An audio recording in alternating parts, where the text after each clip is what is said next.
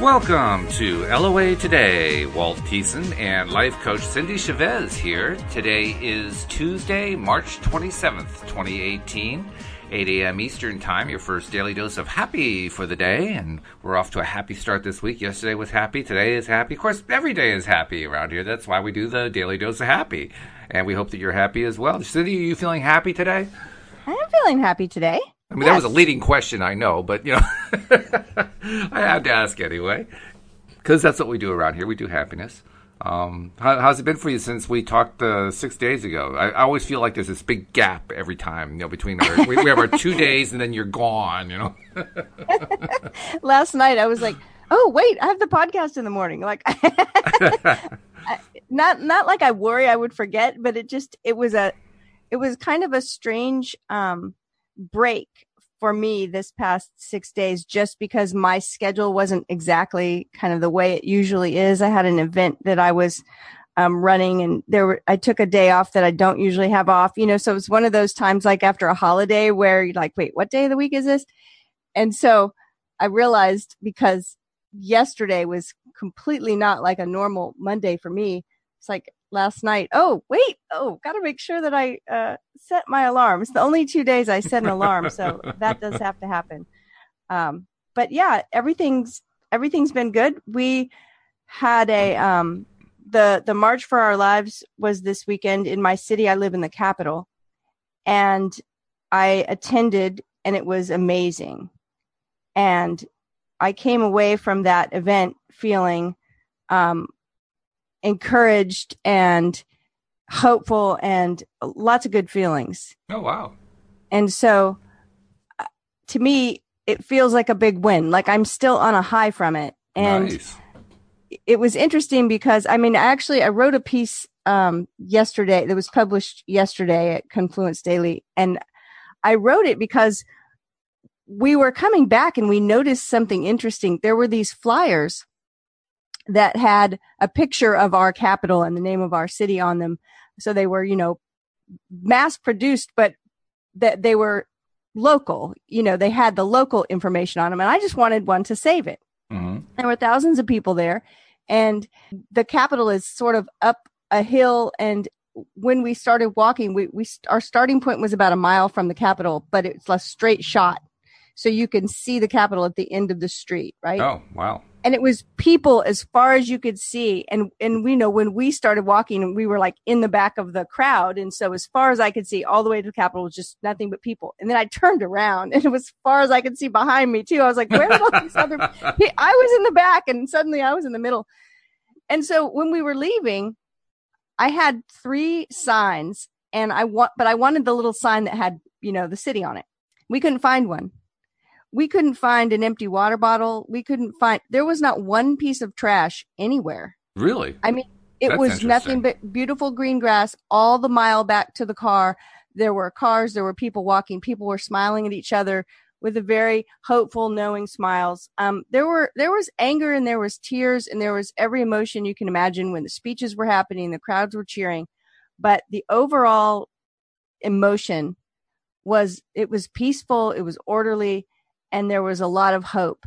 And when I got in the car to post a picture that I had taken, because social media was just buzzing with pictures from all over the world. And I see a Facebook post where someone says, they start out with something like, well, I'm not going to judge people that are going to these protests, but I don't go to these things because I just don't resonate with all that negativity and anger and fear. Oh, that's interesting. And I did not say it. I didn't make the comment. I'm not for one to get into long drawn out, political debates in a comment thread. I don't do trolls. I just don't. But no trolls fed here. I channel all that. I channel those ideas into pieces that I write that are published. So okay. My views are out there, and I'm okay with discourse. I'm on a podcast, right? But yeah, right. What I wanted to say, but do you resonate with the energy of safety and the energy of beautiful children who aren't afraid to go to school, and the energy of, peace and order and joining together to accomplish a solution, kind of thing? I didn't say it, but that's what I was thinking. And it was just interesting.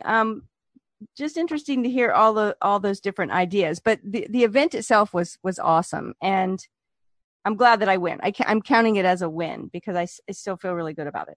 Well, great. I'm glad it had such a positive effect on you. And then when I opened the book that we're reading, we're working our way through Money and the Law of Attraction on the podcast, and I opened to the section, and it's how can I not feel their pain? That's pretty appropriate. Yeah. It's part of the reason why I even brought this up, because when I opened the book, I thought, okay, well, that's kind of like where, let's see what they have to say. So what about you? It's been a really good week, an interesting week. The book is almost done. I am down to I'm down to two of the stories that Wendy wrote, and Wendy's a good writer, so zipping through those is going to be literally zipping through. And then I have my own stories that I still have to write, and then the first draft is done. So, I mean, that doesn't mean that everything is done, because then I have to assemble it into a book, and then I have to do another read-through to make sure I didn't miss any errors the first time, maybe even 2 read-throughs, depending on what I find, because you basically just keep going until you either get tired of going through it or you just run out of things to find. Right. There's really no end to editing. Process. Oh, yeah. There's really no end to it. You have to kind of just draw a line somewhere where you decide, okay, it reads pretty well right now. I'm not going to worry if there's an error or two somewhere. But that means we're really close to publishing this thing. We're really, really close. Yeah, it is exciting, and it's fun. Yeah. So, yeah, I can't wait to read it. That's a big thing I can't wait to read it without having to read it as an editor. As an editor, you can't read it the same way. You can't enjoy the stories as much. You're constantly analyzing how well is the story holding together. Is this part really supporting it properly, and all that kind of stuff. You can't enjoy the stories, but that's why I do the editing so that people can enjoy the stories. And I'm looking forward to the day when I can actually just read it and say, oh, well, this is good. This is enjoyable. Yeah. And sometimes you have to step away from it for a while. I know that. Oh, yeah. There's a saying that says, write drunk and edit sober.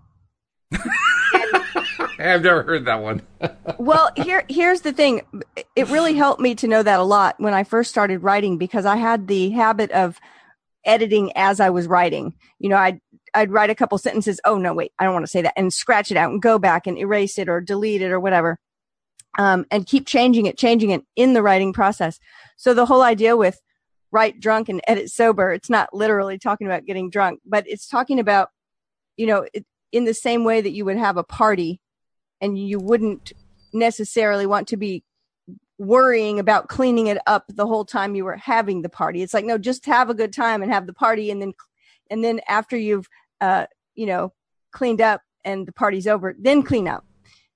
And so with the editing, it's kind of like, it shocks me sometimes. I'll have a piece that it's just keep going, just write. Don't worry about the editing yet, and then walk away. But when you come back, when I come back the next day, it's like, oh my goodness, it reads so different to me when I haven't looked at it for a little while. Oh, that's and then true. It's easy to edit, it's easy because I'm not in the process. So I can totally get that and the idea of that going back. I have definitely done rounds and rounds of editing to something. Yeah, not just once, Well, that I had never heard it experienced, or rather expressed that way.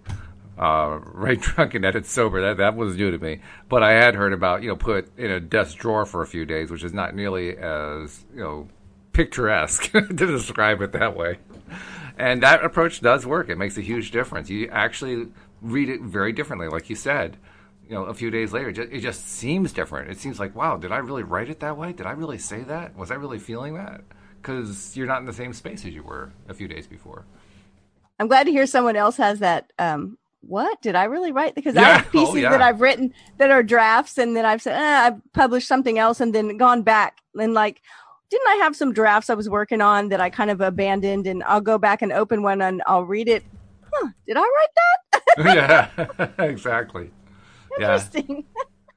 Yeah. It almost feels like you're writing and reading somebody else's stuff. I mean, you go back and you look at it later and like, did I write that? Wow. Yeah. I think that's the whole idea of, we hear the idea of the muse, or with any kind of writing music, writing books, writing articles, writing songs, making paintings, any kind of creativity. Sometimes it feels like, where did that come from? it's cool. Of course, then again, with the metaphor that you mentioned that I never heard of, writing drunk, I'm thinking of like, Ernest Hemingway or Truman Capote or something like that. Right. That's probably what they did. Yeah, no, some people literally do. But the idea is that when you're drunk, you're not over particular about everything. Right? Yeah, right. It's like you're just get it all out there. And then when you're sober and you're editing, you are really paying attention. So hopefully no one just chimed in right at that moment and said, "Gosh, drunk people." Well, what's even worse is when somebody writes drunk and then it just doesn't get edited. It just gets published that way. I'm sure that happens too. Oh, yeah. I mean, I can't remember who I was talking with the other day, but it's amazing to notice how badly written so many New York Times bestsellers are. And I wondered about that for the longest time. Like, why do they allow it to be published in a way that is really just not very good? I mean, some of the sentence structure is, the paragraph structure is questionable. I mean, even some of the grammar and spelling is often off. And I asked myself, why do they do that? Well, I finally learned why. It's because the book publishers these days are a lot less concerned with the content of the book than they are with how big of an audience does the author have. Right. So if you have a big audience, they'll let almost anything go through as long as it's not pornographic. It's just, sure, yeah, let's go for it. As long as your audience likes it, great by us. Hey, let's see if we can sell this thing. I have heard that there is a lot of, looking at your numbers as far as how many followers you have or, right. Whatever on the different social media outlets that is taken into account. So interesting. Yeah. So it's all fun stuff, that's for sure. And we are delving into it ourselves by doing our own book. It's going to be fun to see how all this comes out. I hope that the audience likes it. I think they will. I think they're going to like it a lot. Just because when I've shared privately a few tidbits of some of the stories, I've gotten good reactions from people. So if that's any indicator, then I think it's going to be a very popular book. Well, I'm excited to read it. I know that there's something about hearing real life experiences where people have had success using the law of attraction and consciously creating something that it gets me excited and lifts my vibration. Mm-hmm. And gives me, the idea that, well, I can do this too. Yeah. Oh, yeah. How many stories are there so far? There are about 50 to 55, something like that. I don't remember the exact count. Oh, wow. Yeah. Okay. Yeah, there's quite a few. Awesome. Another interesting thing, too, a lot of the stories, I wouldn't say the majority of them, but a lot of the stories, a significant number, I'm not sure what a lot is, maybe like 20% of them, have included stories of significant pain and hardship that people went through and overcame using law of attraction. And I find that to be a fascinating theme. It's a theme that plays out quite a bit in the stories. So, yeah. Well, that's life. It is, yeah. And that's what's so wonderful, I think, about finding these ideas and these tools is that we can take some kind of action to alleviate that significant pain. So I can't wait. I'm so excited. The other thing I do like too. Congratulations to all of us because there are like 40 people who have contributed to this book. So it's a big undertaking by a lot of people. The other thing that I really like is that the stories feel real. I mean, it's not like every story is, I applied the law of attraction and I won the lottery. You don't get any stories like that. They're much more real world stories that you read it and you say, well, yeah, I believe that. If anything, you're asking yourself, well, is that really the law of attraction? It sounds like just a normal everyday event to me. But then there is the law of attraction element, and then you say, oh, well, that's really interesting. So, yeah, it's going to be good. It's going to be good. So we're looking at money and the law of attraction. We're still in part 1, but as you mentioned off air, we're about 10 pages from the end. Is that right? We're about 10 pages from part 2, and part 2 is where we get into the actual I was going to read the actual page. The money. It's the money part. Start that over.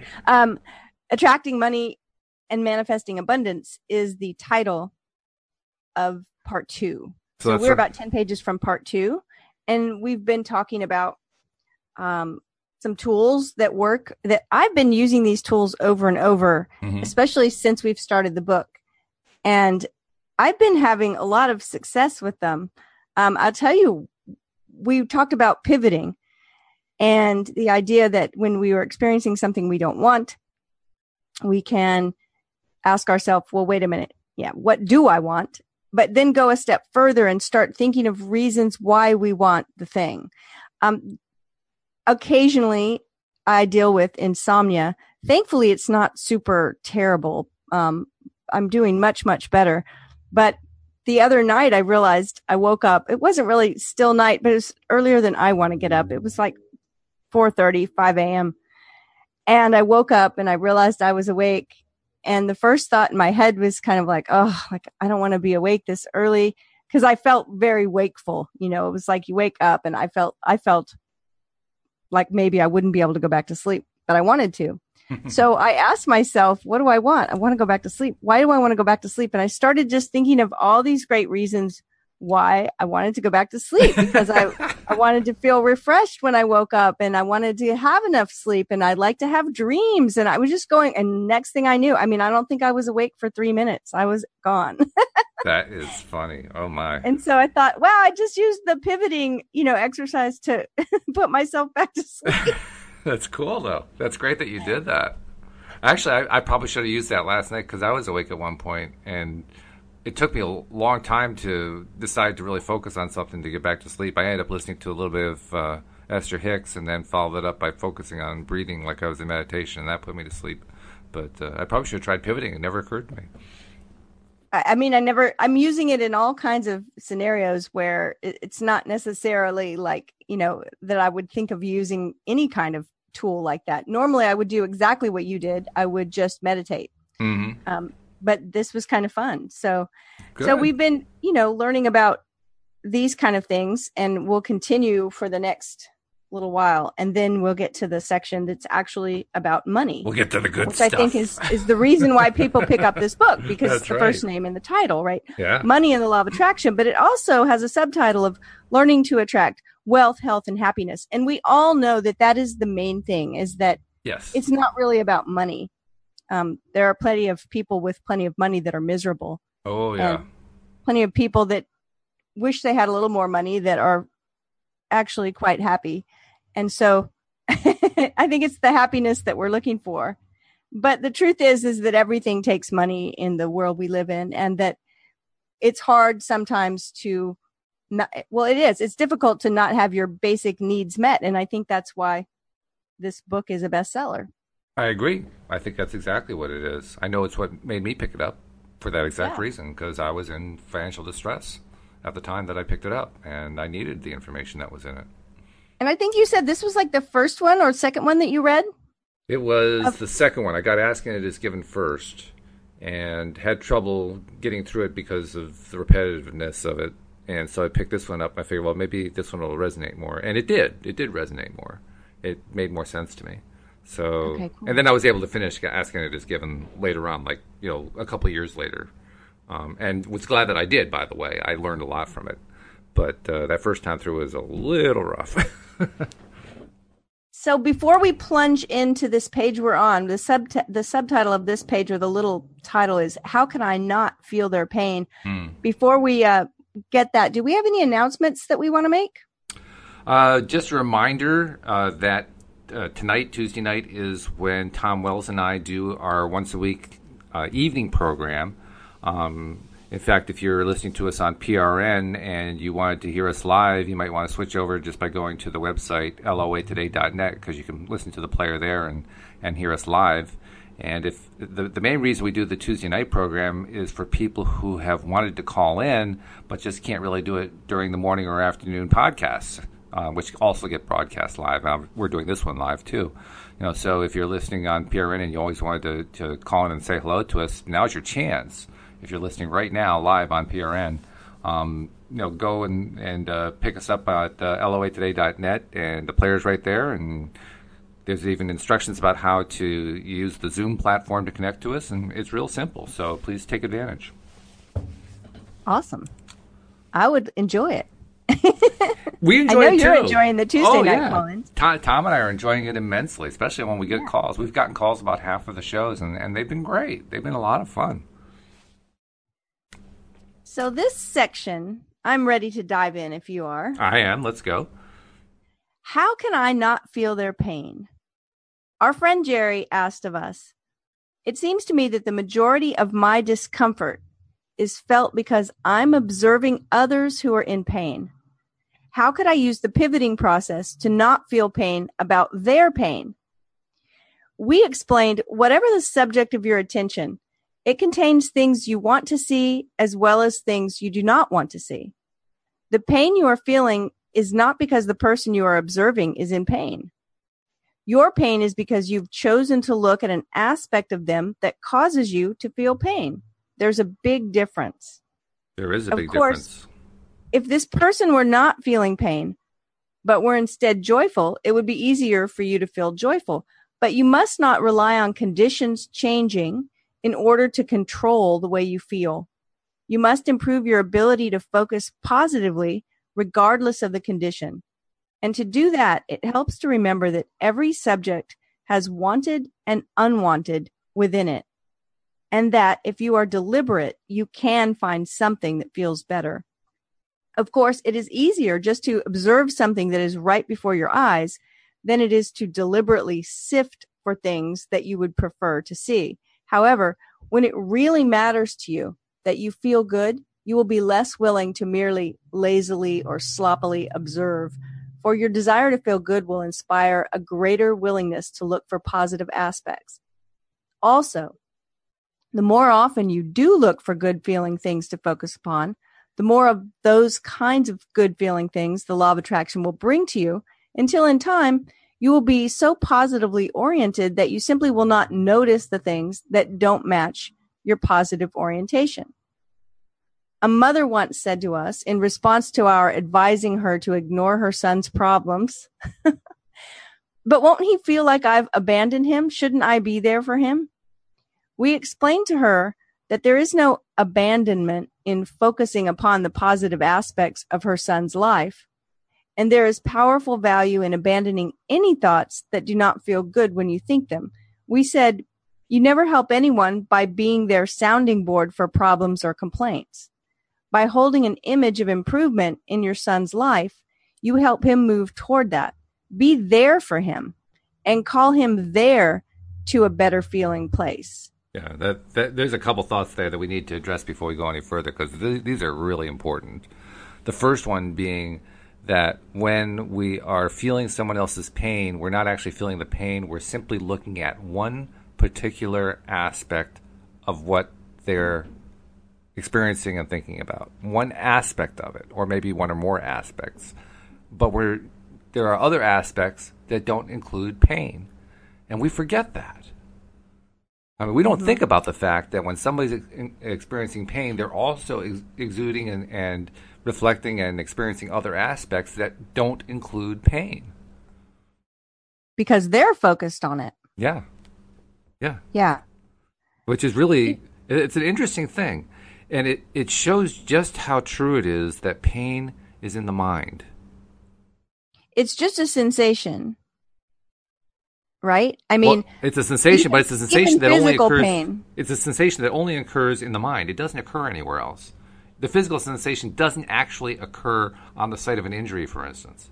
It right, feels everything to us occurs. Like it that's the idea that we've talked about before. Yeah. Joked about is that everything is all in our head. Sometimes we forget how big that space is. It is. It's very big. In fact, I mean, it's kind of a grotesque example, but somebody who loses their leg feels like they still have their leg and it's in pain.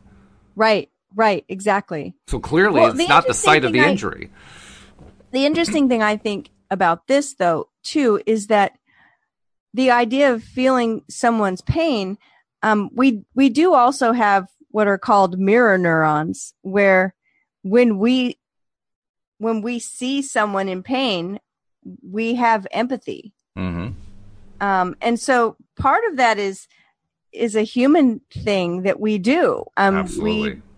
we reflect, it's like when someone eats a lemon and they make a sour face. Yes. We sometimes make the same face or we, we have the little muscle twinge in our jaw. It's like, oh yeah. It's mirror neurons. We're made to be able to empathize. And so I think that we are going to feel the pain of others at times, and that we have to focus on the solution and not the problem. That's the pivot. It is. And it's not always an easy pivot to make. I mean, talking about the mirror neurons, one of the classic examples to illustrate that is there was some study where they hit a camera in a movie theater and took video of the audience while a movie was playing. And at one point in the movie, somebody gets hit in the groin, and you can see all of the men in the audience cringing. It's out of just a sympathetic reaction to what they're seeing on screen. Well, you have those kinds of sympathetic reactions. It can be really hard to refocus. I mean, it can be very, very difficult depending on what kind of pain the other person's going through to refocus. But that's why I think this information is so valuable. Because sometimes with Abraham, it can be like, I remember when we were reading about the ideas for falling asleep and waking up, mm-hmm. and the ideas for the kind of consciousness we hold at those times, like falling asleep in a conscious way, and then, waking up, like we talked about. One of the things that has become a habit for my brain, because I don't feel like I do it consciously now. I mean, I wake up and the first thing on my mind is, what kind of a day do I want to have? How do I want to feel? What do I want to accomplish? So we were talking about that. And Abraham said, after a few hours of sleep, when you wake up, and we joked, it's like a few hours of sleep. And he said, yeah, they're so non-physical, right? That's right. Yes. And so we humans are made in a way that it's actually can be a good and productive and wonderful thing to feel someone else's pain. We just don't want to stay in that place. That's right. Yes. And we don't want to help them stay in that place by being a sounding board for whatever it is. Exactly. Yes. We want to be good listeners, and we want to be able to support someone in their own pivot, right? And they don't actually say it this way, but I mean, they do say you never help anyone by being their sounding board for problems or complaints. And they give the alternative of holding an image of improvement in the person's life in your mind, which is true. But going back to the first line, it's really true. And to illustrate the point of just how true it is, you never help anyone by being their sounding board for problems or complaints. What can you actually do for them when you're sounding board for their problems and complaints? Well, you mirror their complaints and problems back to them. Well, that doesn't help. That just reinforces the trauma. Right. Well, I think I really want to address that quickly, though, because there is something to be said for acknowledgement and validation. Sometimes when someone tells a story over and over and over, it's because they still haven't felt heard and seen.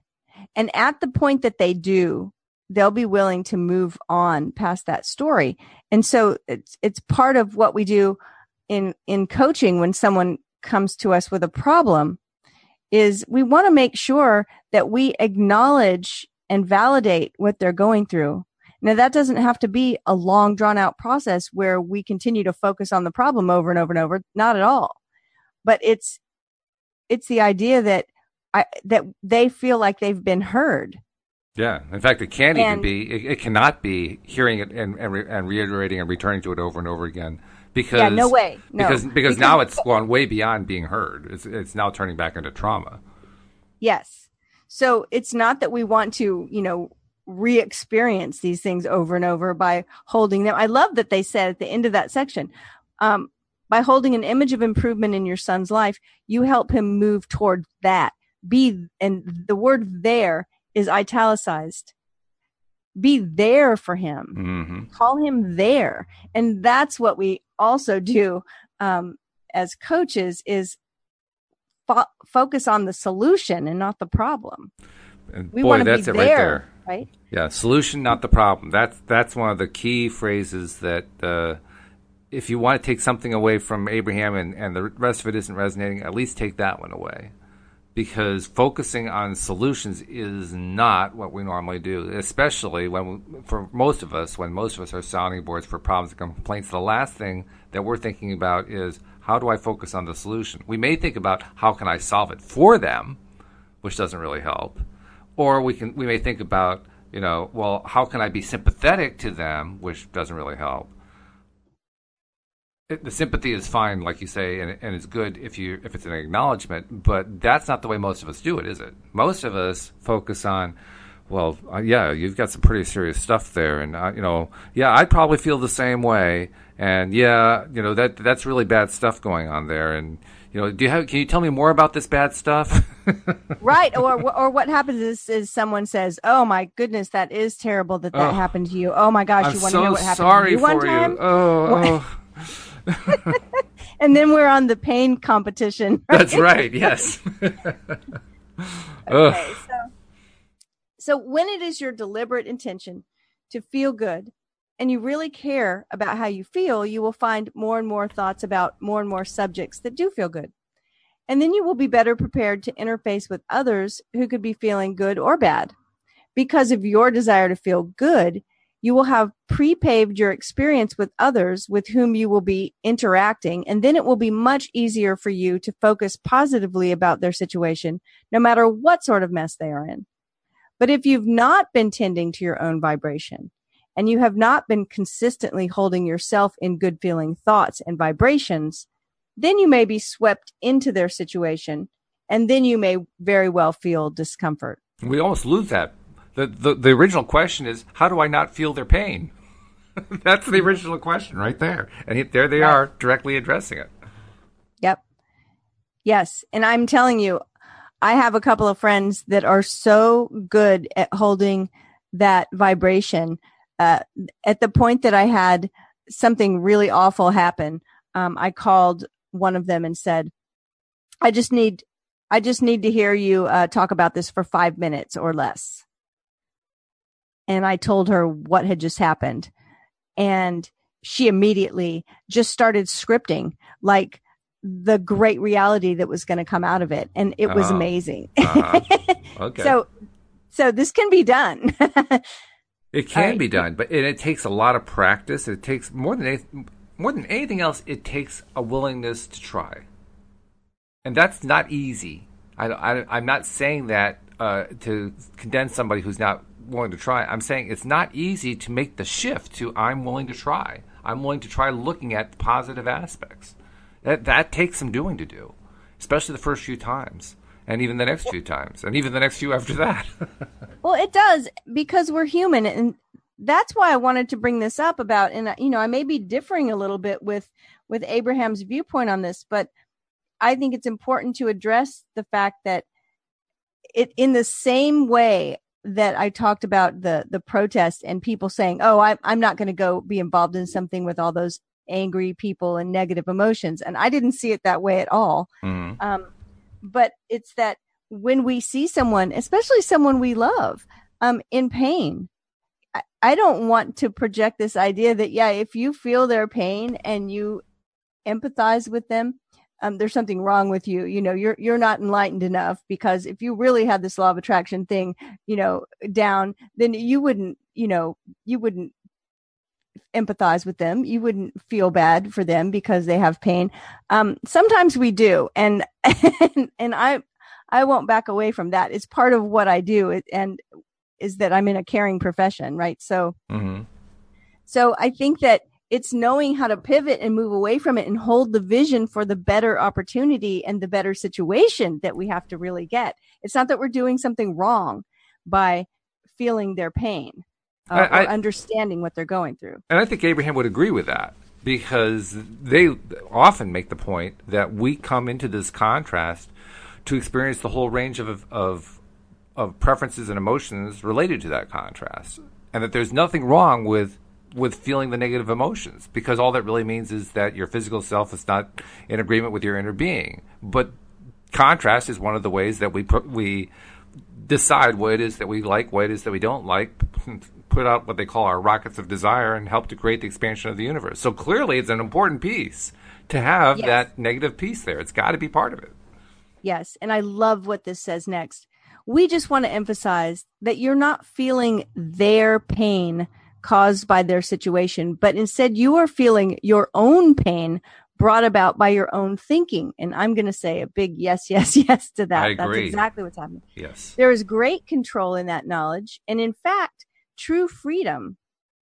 When you discover that you can control the way you feel because you control the thoughts that you think, then you are free to joyously move about your planet. But when you believe that the way you feel is dependent upon the behavior or situation of others, and you also understand that you have no control over those behaviors or situations, you do not feel free. That, in fact, was the pain you were describing. And I totally agree with that.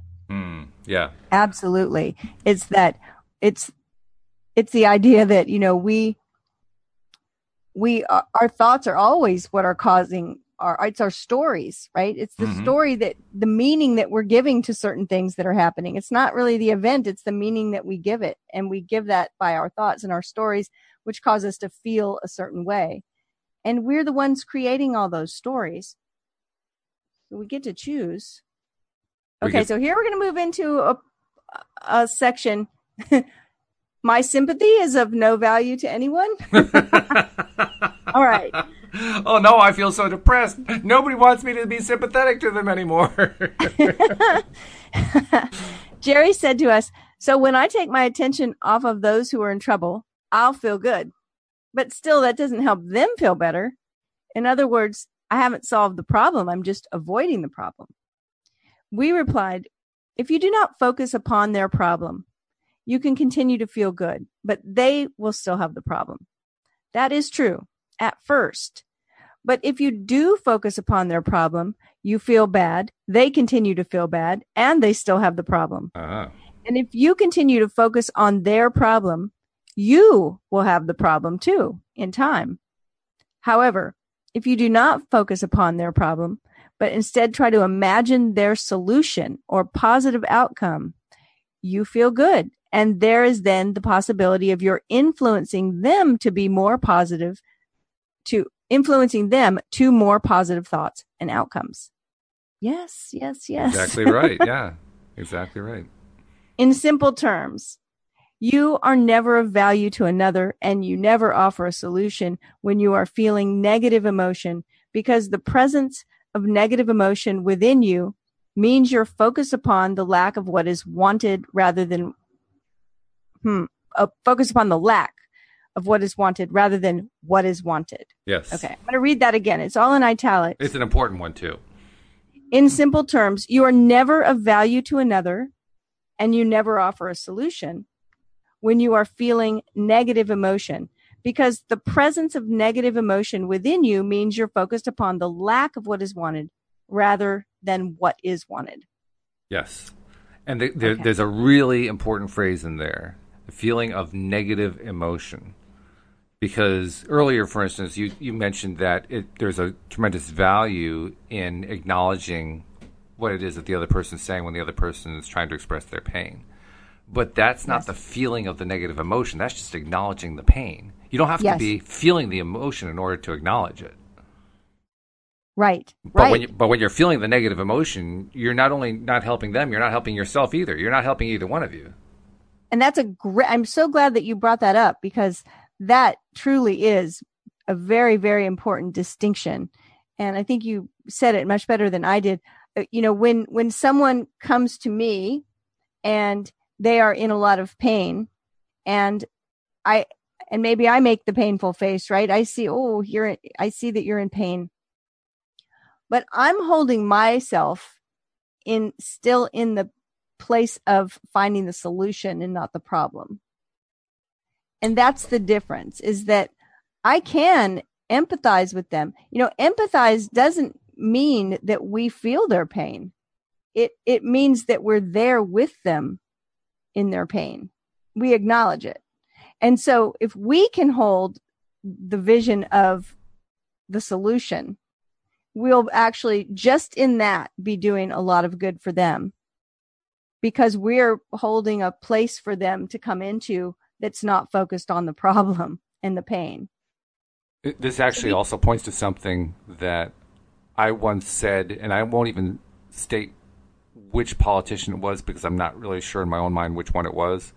But I was watching a politician talk, and this politician was saying something, and the person I was watching with, I said to that person, "Boy, that guy is a manipulator." And what the politician said was, "I feel your pain." Now, if that's literally true, if he felt that person's pain, as Abraham has made clear here, then he wasn't helping the individual at all, and he was only just hurting himself. But if he was saying, "I feel your pain," as a way of manipulating the individual, then that's even worse in my view. Yeah, there's no help there. There's no help, and there's a lot of potential harm being done. And I just shook my head saying, "Oh, you are one master manipulator."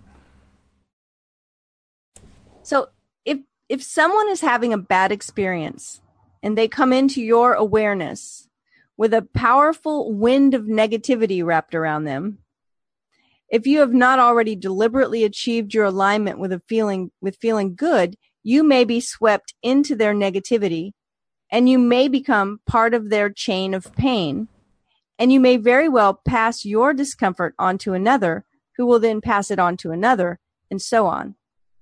Now, I want to stop here and make a note. There is something that I would differ on, and it's just language. And I realize we've talked about this before, is you've got Esther trying to decipher. Yes. She's ciphering what these ideas are. Right. I really have a tendency not to put emotions in the category of positive and negative because they're all useful. Mm-hmm. And calling them negative, I just tend to call them uncomfortable. Okay. Because, right, they're either comfortable or uncomfortable. When all your needs are met, you feel comfortable or you feel pleasure. When you have needs that are not being met, you feel uncomfortable or you feel pain. And part of the issue with the whole, I'm making air quotes over here, but the whole love and light crowd always avoiding anything that's negative. And what happens to some people is that because of that, they ignore feelings that they have that they put into the negative category because they feel like it's wrong to have those feelings. So they ignore their frustration and their anger, and that anger turns into depression. And it's not really the healthiest thing to ignore. And Abraham would agree with me on this because they're saying, no, listen to, that's your GPS. That contrast is telling you something. And so that's my only beef here is I wish that they didn't use negative and positive, because I think that's gotten translated for a lot of people to mean we got to stay away from that. That's negative. Yeah, and unfortunately. I don't think it's staying away from it that's important. It's recognizing it, figuring out why it's showing up to begin with, and then moving away from it. And I think it's actually a very common human trait. I mean, we even do it here on the show. All six of us who do this show together, there are numerous times where we'll use the more politically correct term because it's more sensitive. It's more, it's more positive. We don't want to have to mention the negative thing. I can't, for instance, I can't count how many times we've used the word transition rather than death among the group of us. We all do it, And indeed, Abraham actually makes fun of the concept of death. They call it croaking. They want to be as disrespectful as possible of it, right? But we continue to say, my father transitioned, because we're trying to not say the word death. It's the same thing, and it's not like we're doing it deliberately. It's not like we're trying to deliberately avoid, saying anything negative, but we do anyway. That's what we do. We humans, when we get onto a path of, okay, I got to change my thought pattern, then we try to change the thought pattern. That means change it everywhere. So, sometimes we go a little bit overboard.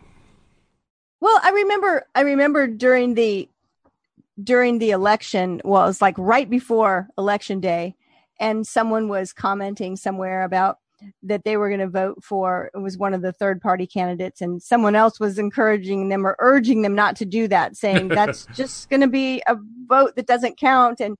And they said, well, now see, you're just making a decision out of fear.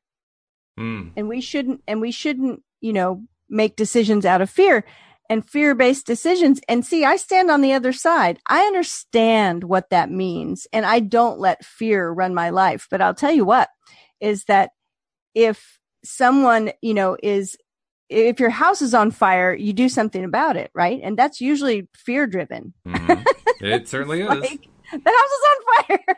Fear would be the appropriate emotion to have. And so sometimes, fear and anger and frustration, they actually are appropriate to certain situations. And they can actually, they're keeping us safe sometimes.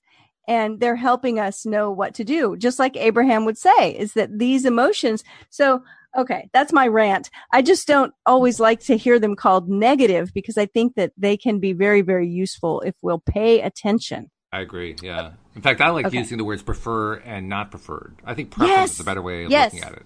Yes, me too. And when you look at it that way, now we have two emotions, because Abraham says we have just two emotions, positive and negative. Well, if we reframe that as we have just two emotions, preferred and non-preferred, that to me all of a sudden starts opening up whole new vistas. Like, okay, well, if I have an emotion that I prefer, the one that we used to call positive, now I understand why I have the emotion, because I prefer it. It is a selection that I made. It is a choice that I made. And when I have a negative emotion that I'm now calling not preferred, I am choosing not that emotion. I'm saying, I don't want that one. I don't like that one. I would rather not have that one at all. And it starts to give us much more power to say that. I love that, because remember when, I don't know when it was, but it's been in the first 50 pages of this book, because we're only on page 50. I know. But there was a part where it talked about how easily we choose the clothes we're going to wear and the things we're going to eat. Like, we do that really easily. Oh, I'll have that. Right. Mm-hmm. And it's like, if I prefer pizza and you don't like pizza, it's not that you're wrong. It's just not your preference. Mm-hmm. And if I love to wear a pair of red pants and you are never, ever going to wear a pair of red pants, it's not that it's wrong of me to do it. It's just my preference.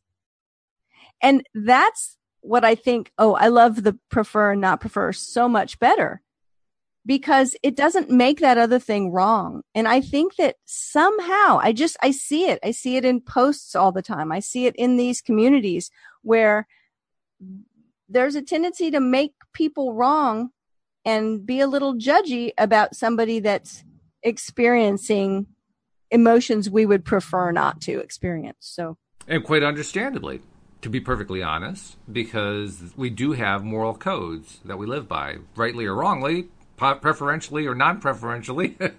We do have them. That's just part of being human. If I were to take the truly extreme approach to looking at this prefer non-prefer thing, I would have to admit and acknowledge that there are people who prefer the idea of killing people as a political solution. They're the ones who want to go to war.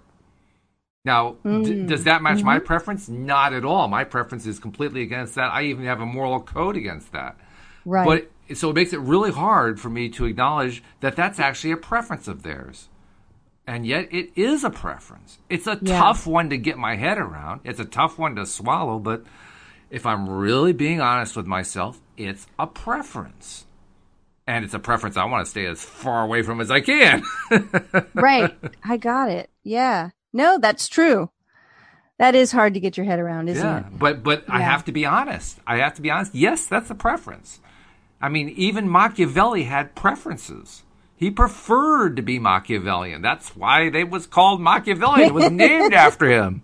The Marquis de Sade preferred to be a sadist. That was his preference. I might punch him in the face for it, but I have to admit that's what he preferred. And it's not easy when your preference runs up against someone else's non-preference. No, I get it.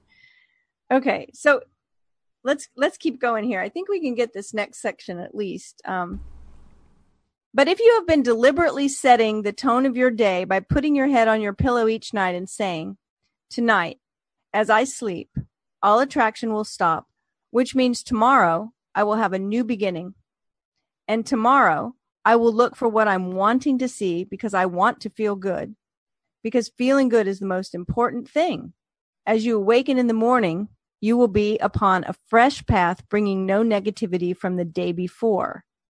And then, as you walk into a room and you see someone with pain coming toward you, as this person comes with his or her pain, you do not become part of it, but instead, you provide a better example of happiness, for that which you feel is that which you radiate. Now, it is not likely that just because you remain happy, others will immediately join you in your happiness. In fact, when there is a great disparity between the way you are feeling and the way others are feeling, you will have a difficult time relating to one another. But in time, if you maintain your positive vibrational stance, they will either join you in your positive place or they will vibrate right out of your experience. The only way unhappy people can stay in your experience is by your continuing attention to them. I've actually had that happen before. What do you mean? It is a true thing. What do you mean you've actually had it happen before? Well, I have had people vibrate right out of my experience because I just wasn't buying the sad story over and over and over. And so, I have a tendency and a preference and a desire to always look at the solution. And so when you say they vibrated right out of your experience, what do you mean by that? Well, what I mean by that is that they kind of disappeared from my life. So like one day they were there and the next day they weren't. Yeah, I can't tell you that I actually watched them vibrate out of my experience. Oh, that would have been fun. Well, Walt, they started shaking a little bit and they got smaller and smaller and smaller. And then poof, they were gone. And I even had cameras in 3 directions and they all shrank in the same way. No, but I mean, I have had this experience where,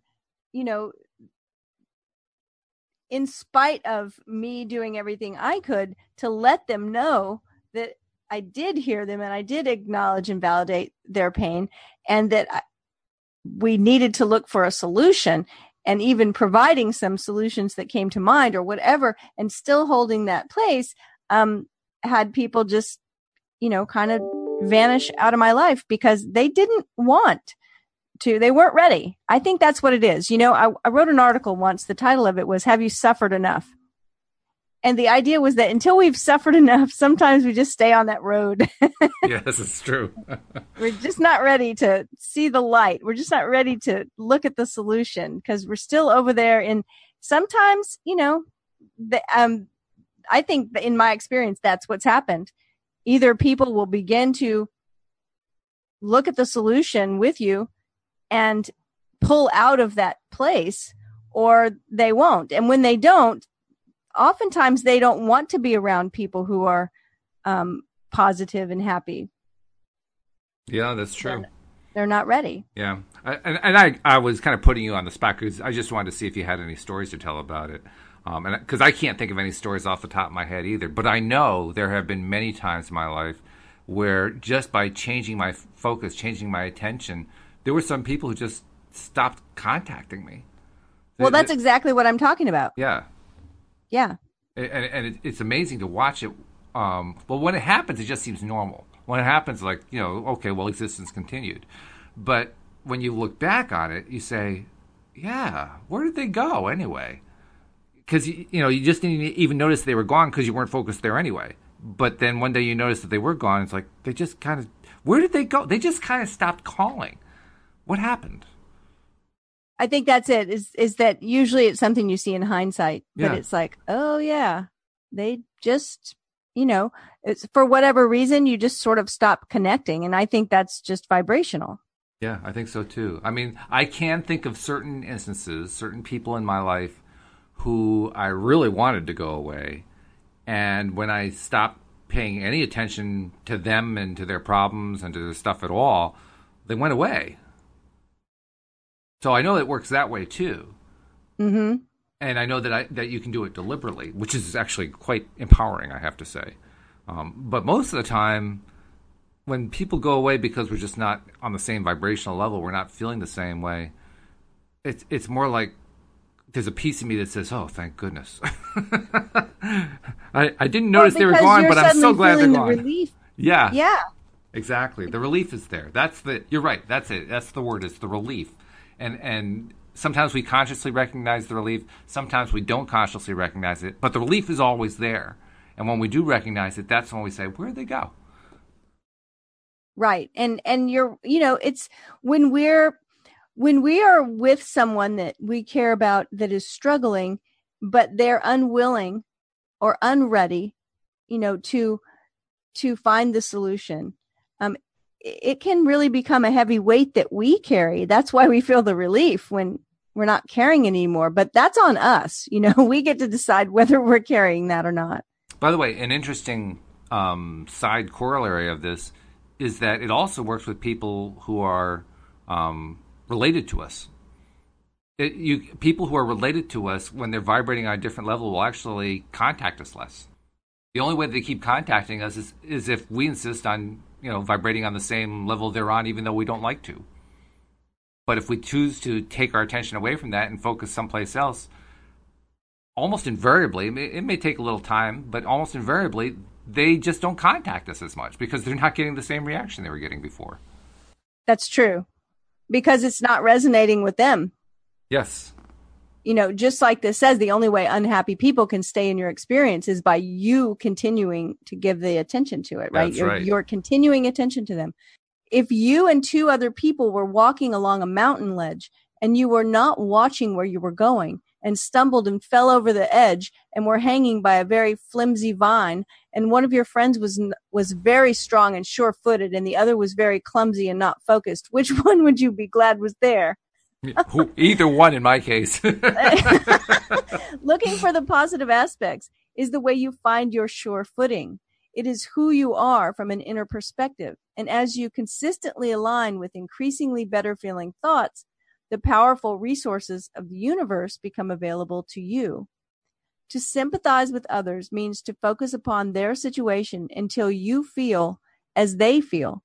And since everyone has the potential of feeling wonderful or feeling awful, of succeeding at their desires or of failing at their desires, you have options about which aspects of them you sympathize with. We encourage you to sympathize with the best feeling aspects of others that you can find. And in doing so, you may influence them to an improved condition also. And we only have about 2.25 minutes left, so there's not a lot of time to talk about that last point. But I do know there are times when I have held somebody in that positive light, and I've seen the shift. It actually does influence people. I can't say I've seen it work every time, but I have seen it work. And the first time that you notice it consciously, it kind of like hits you in the forehead, like, whoa, how did that happen? Yeah, it's awesome. Yeah, it really is and awesome. That's one of the things that, when I teach other coaches, because I'm a mentor coach to some coaches, it's like we have to be able to hold our client in a space of success. So see, if ever I hear a coach, complaining about a client, it's like we have to be able to see them in that place of success, or they'll never reach success with us as the coach for them. We have to see it. That's a good point. Yeah. And sometimes that's how we see it, is that we start encouraging them with the positive aspects we can see, because sometimes they can't see them because they're in pain. And so you're right. It does have the ability to make a big shift. It's truly amazing. Well, for listeners who, because we're near the end here, so we got to kind of draw to a close. The hour always goes fast. But for those who might want to have that experience, who might want to be able to talk to somebody and have that person hold them in that positive light, how can they reach out to you, Cindie?